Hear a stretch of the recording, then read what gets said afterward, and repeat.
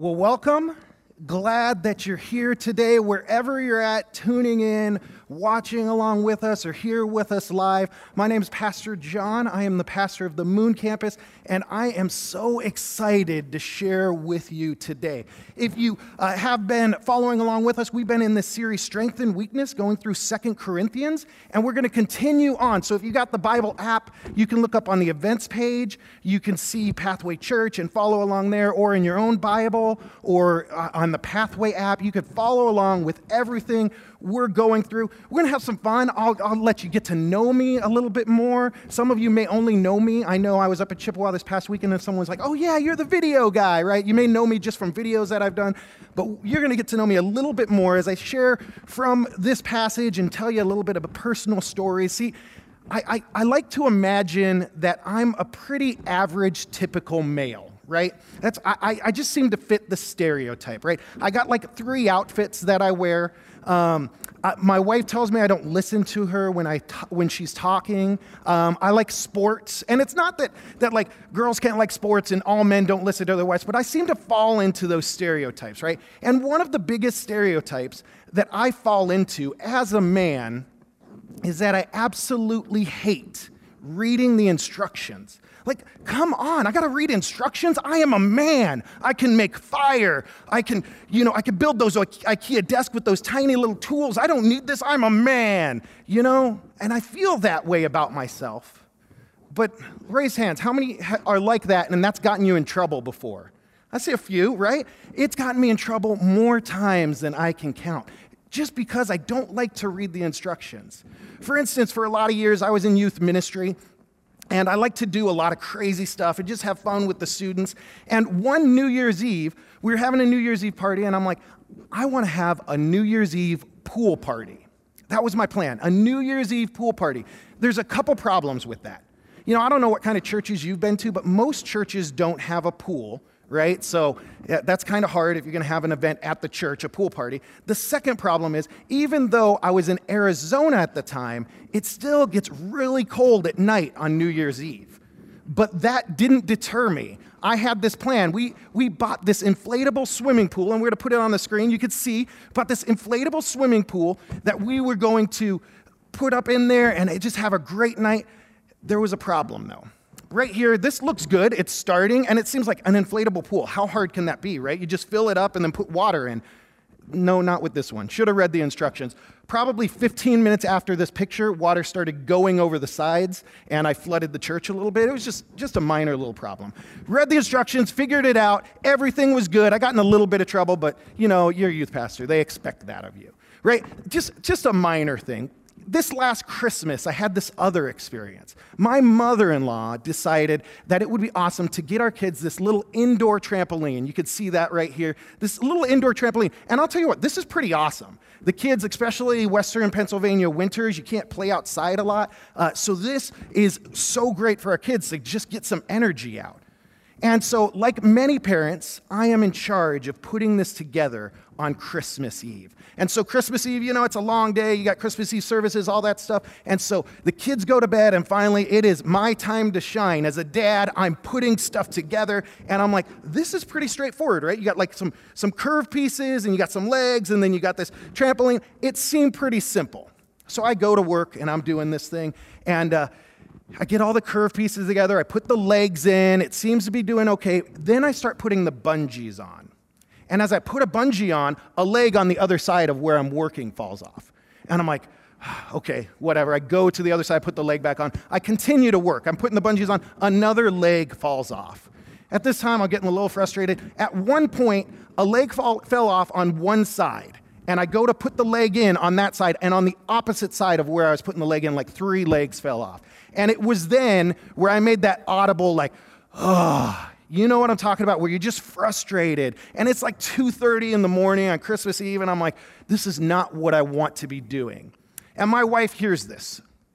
And being the good wife that she is, she comes down the stairs, and she's like, John, what's wrong?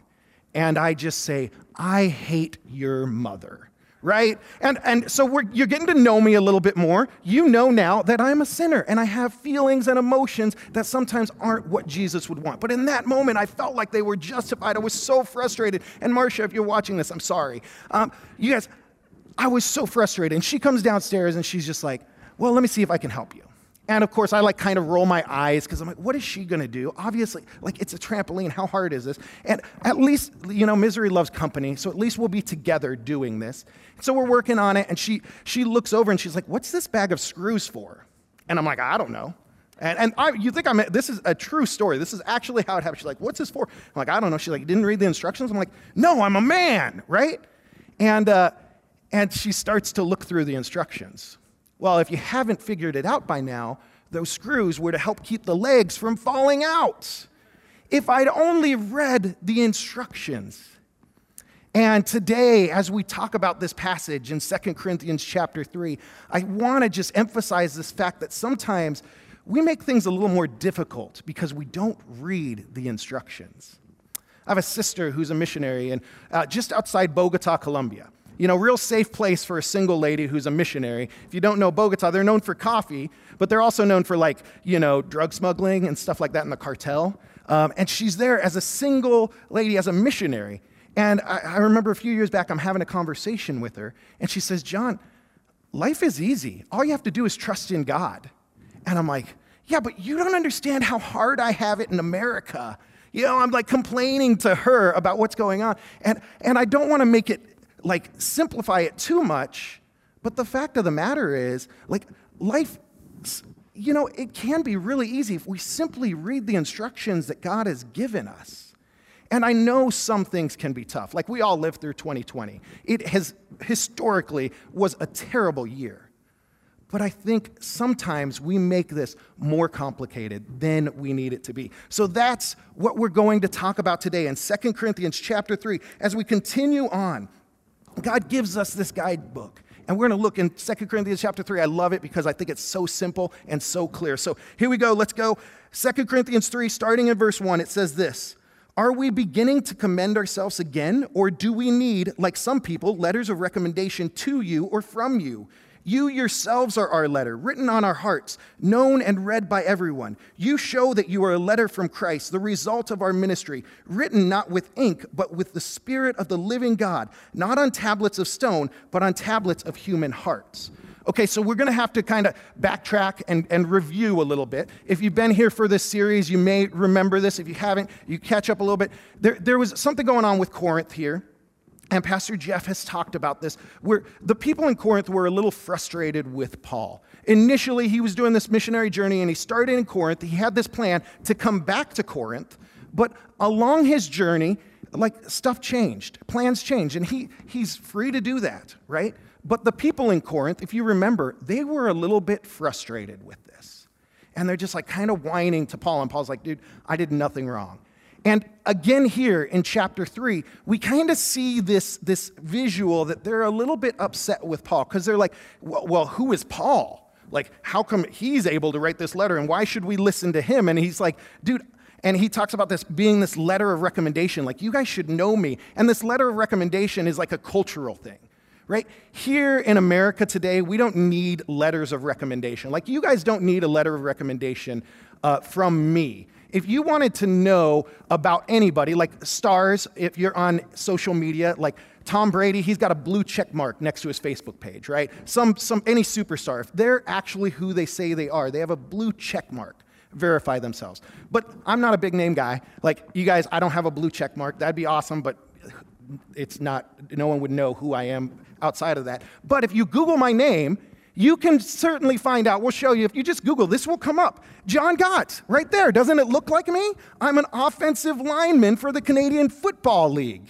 And you can read all about me. Okay, no, but that's the top guy. There's a lot of similarities right there, I guess. But you can Google John Gott, and if you use the name that my mom calls me when I'm in trouble, Jonathan Gott, you can actually find a lot of information about me. You could see my home address from right now, from years ago. I searched once and I found my old phone number from when I was a kid online. If you haven't Googled your name recently, it's crazy how much information is out there about you. And so we have that nowadays. You can just Google anybody, kind of figure out who they are. You don't need letters of recommendation. But in those days, it was kind of a thing to recommend someone. In fact, Paul did this with Phoebe. Romans chapter 16. I think we got it on here. It says, I commend to you our sister Phoebe, a servant of the church in Cenchrea. I ask you to receive her in the Lord in a way worthy of the saints and to give her any help she may need from you. See, Paul here in this passage, he's writing a letter of recommendation for Phoebe.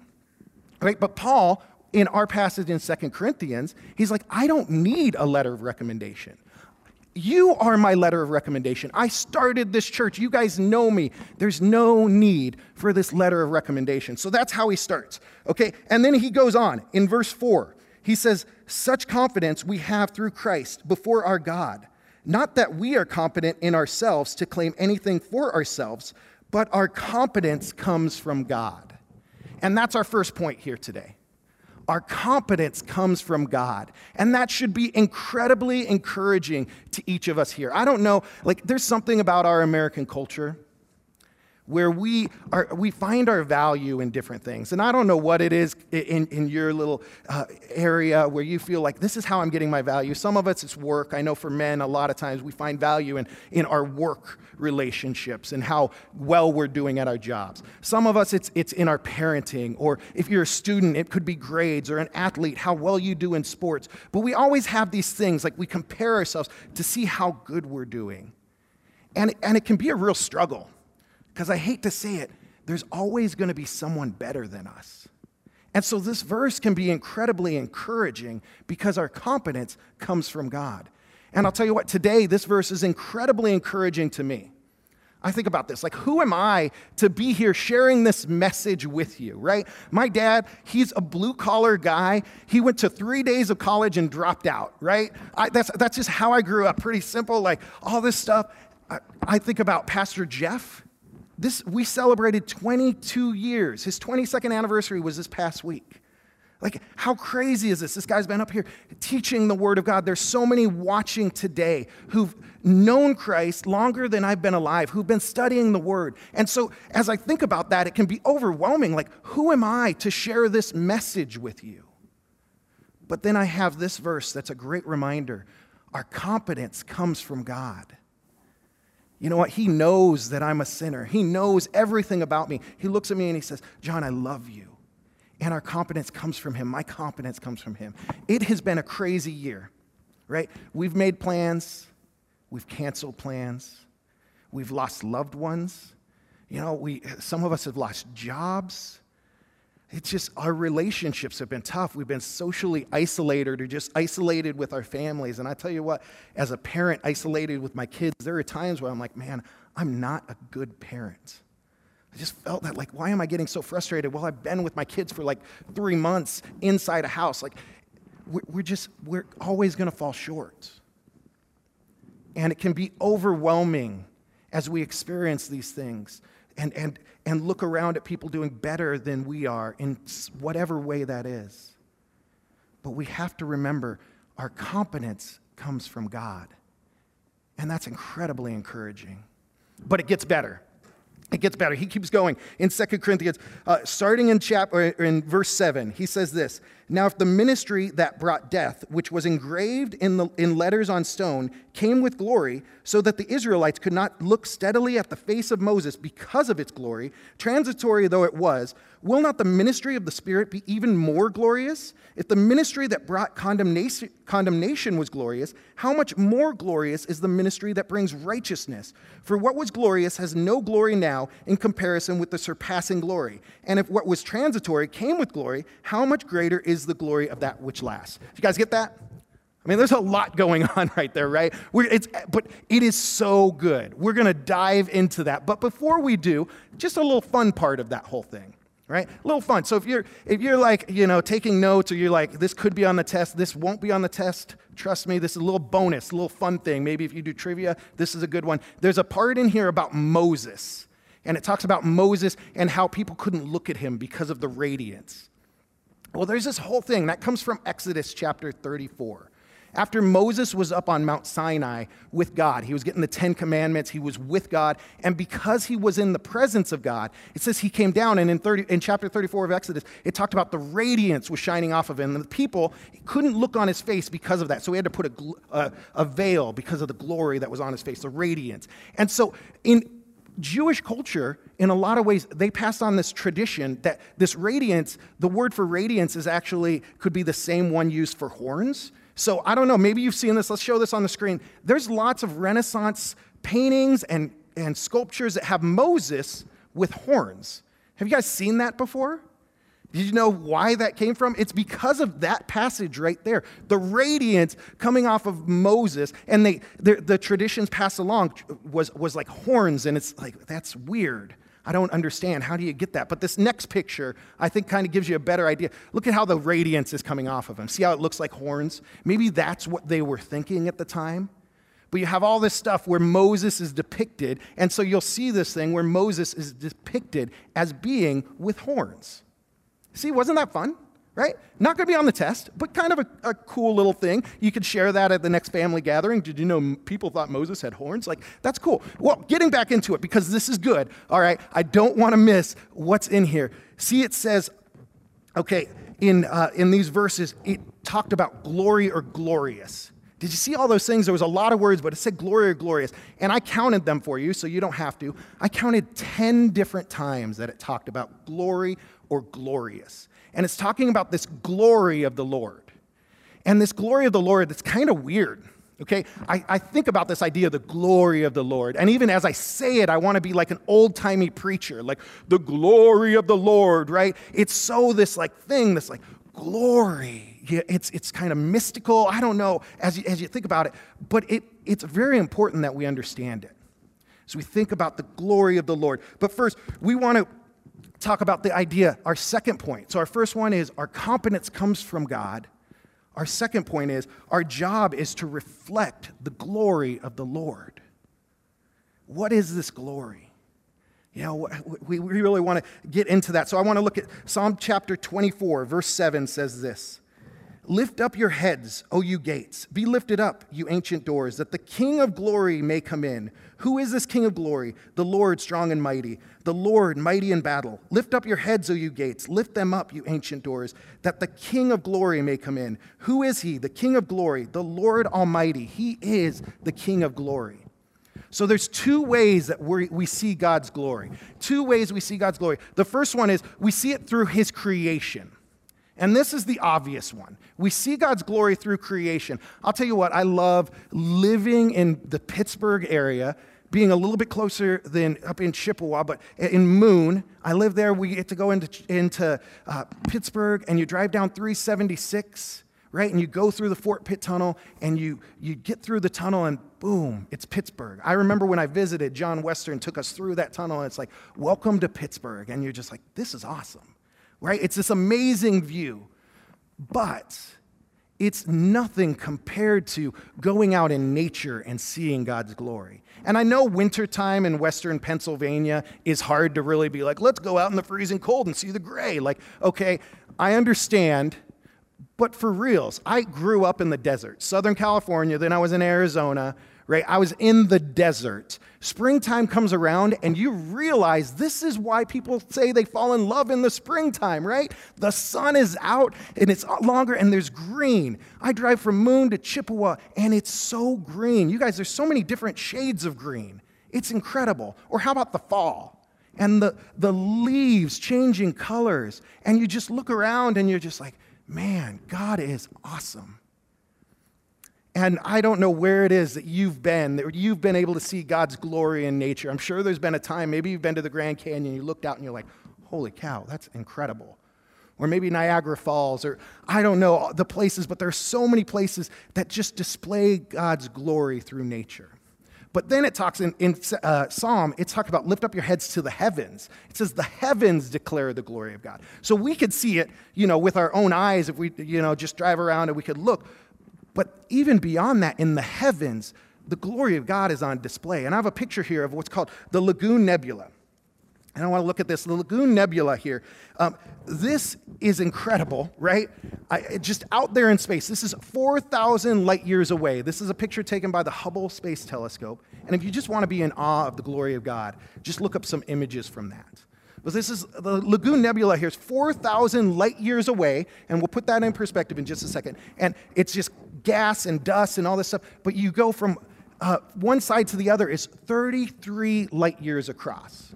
Okay, this thing is massive. To give you perspective on that, from the Earth to the sun, it is, I wrote it down so I didn't forget it, 0.00001557 light years away, right? And this is 4,000, and what we're seeing is 33 light years across. This thing is huge. It's declaring the glory of God. Man, we could look out at so much in space, and we see the glory of God. And we think about, as awesome as that view in Pittsburgh is, you guys ever drive downtown? They're still constantly working on it, right? And it took years and years to build all those buildings. God spoke. He spoke, and things were put into place.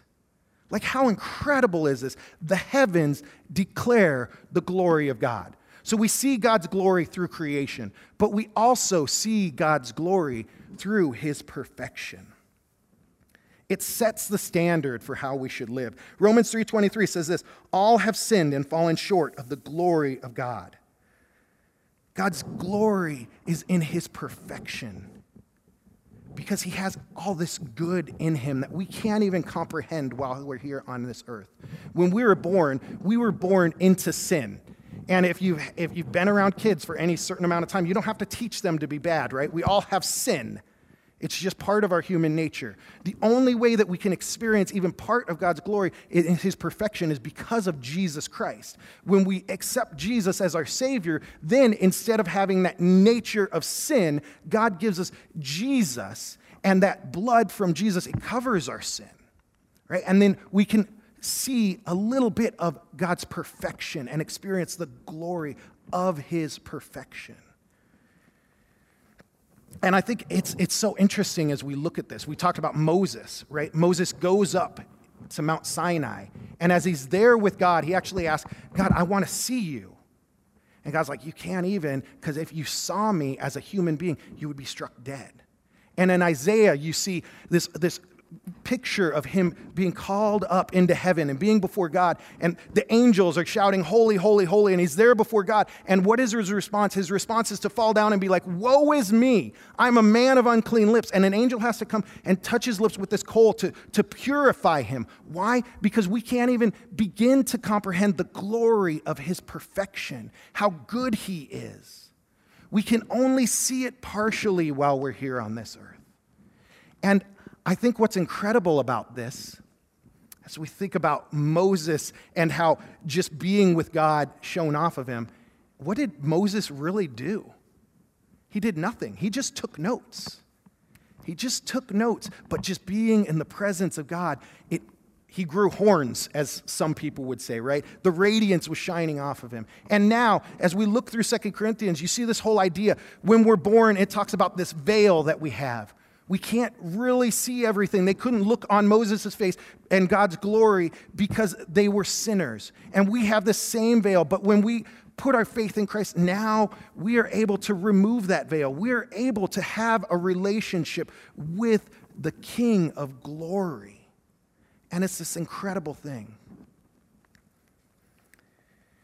And I want to just think about this. We talk about looking at nature and experiencing God's glory. And you know, there are times, or maybe when we're in church and we're singing a worship song or something's happening, and we just have that experience of God's glory. You're in nature and you look out and you're just like, God, you are so incredible. I am so small compared to you, and you just can't help but, maybe not even audibly, but in your heart, you just worship him. Or as you're singing songs in church, you just worship him, or whatever that case is, we have this experience and understand God's glory. But more often than not, do you know what happens? We get so busy with what's going on around us, right? We go out to nature, we see this amazing sunset, we take out our phone and we click a picture, we put a filter on it, and we post it on Instagram. And it's like we're not stopping to understand how great the God who created this is. We convince ourselves somehow that Disneyland is the happiest place on earth. Or we tell ourselves, man, if I only won that $1 billion Mega Millions prize, or maybe if I had just 2 days ago put my stock in GameStop, I would just be happy finally because I'd have all this money, or whatever this is. Maybe it's this promotion at work, and we get these ideas of, this is what will make me happy. This was what will make my life good. But the only thing that can make our lives good is if we're in the presence of God, because that is what's good. And we simply don't take the time to just be with God. I want to look back at Psalm chapter 24. It says this, or in verse 9, it says, "Lift up your heads, lift them up, that the King of glory may come in." Man, when's the last time we just stopped to be with God? Just looked around, just saw what God was doing, just examined our own heart, our life, to just be with God. It goes on in 2 Corinthians, he finishes this in chapter 3, verse 18. It says, "And we who with unveiled faces all reflect the Lord's glory are being transformed into his likeness with ever-increasing glory, which comes from the Lord." We should be transformed by the glory of the Lord as we are with him. As I mentioned in the case of Moses, what did Moses do? He did nothing. He took notes. But just being with God, he grew horns. Like he had this radiance. He was transformed because he was with God. You guys, as Christians, if we call ourselves Christians and we say, yes, I have a relationship with Jesus, we should be transformed and continue to be transformed. And when people see us, they should be like, there's something different about you. And so often that's not the case because we don't spend time with Jesus. We're like, okay, good, I got this get out of jail free card. And we go on with our lives. We show up to church once a week or whatever that looks like, and we're like, everything's good. Like, when's the last time you just were with Jesus to experience the glory of God, whether it be in nature, whether it be in your car just putting on some worship music, and allow him to transform your life? We could complain all we want about what's going on in this world, but we can't change the world if we don't first change ourselves and allow ourselves to be changed and transformed by God. And so that's my encouragement for you today. I don't know where you're at in your walk with God. I don't know when the last time you just were just with God. But I would encourage you to take sometime this week, to just be with God. And allow him, as you're spending time with him, to transform your heart. That people look at you and they're like, man, there's something different. Just like when they looked at Moses and they're like, man, I see horns coming out of that dude. That's so weird. And I would encourage you again today. I don't know what's going on in your life. These instructions that we have through the Word of God, they're so incredibly challenging. We make our lives more difficult. But we simply need to stop and read the instructions to be with him. And there's so much that I could say to continue on and challenge, but I'm like, man, let's let God just challenge your hearts. And you did a great first step by coming to church, by listening wherever you're at. But I want to challenge you, take that next step in your walk with Jesus today. And maybe you're here and you're like, I'm not quite sure where I'm at. I know about Jesus, but I'm not quite sure if I know like how I'm going to get to heaven or what this Christian life is all about.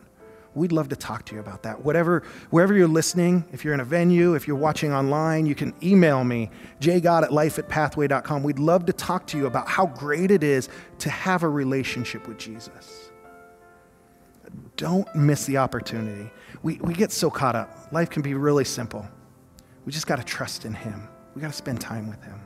Let's pray. And Lord, I thank you for this word. As we look at 2 Corinthians, this challenge that you have for us.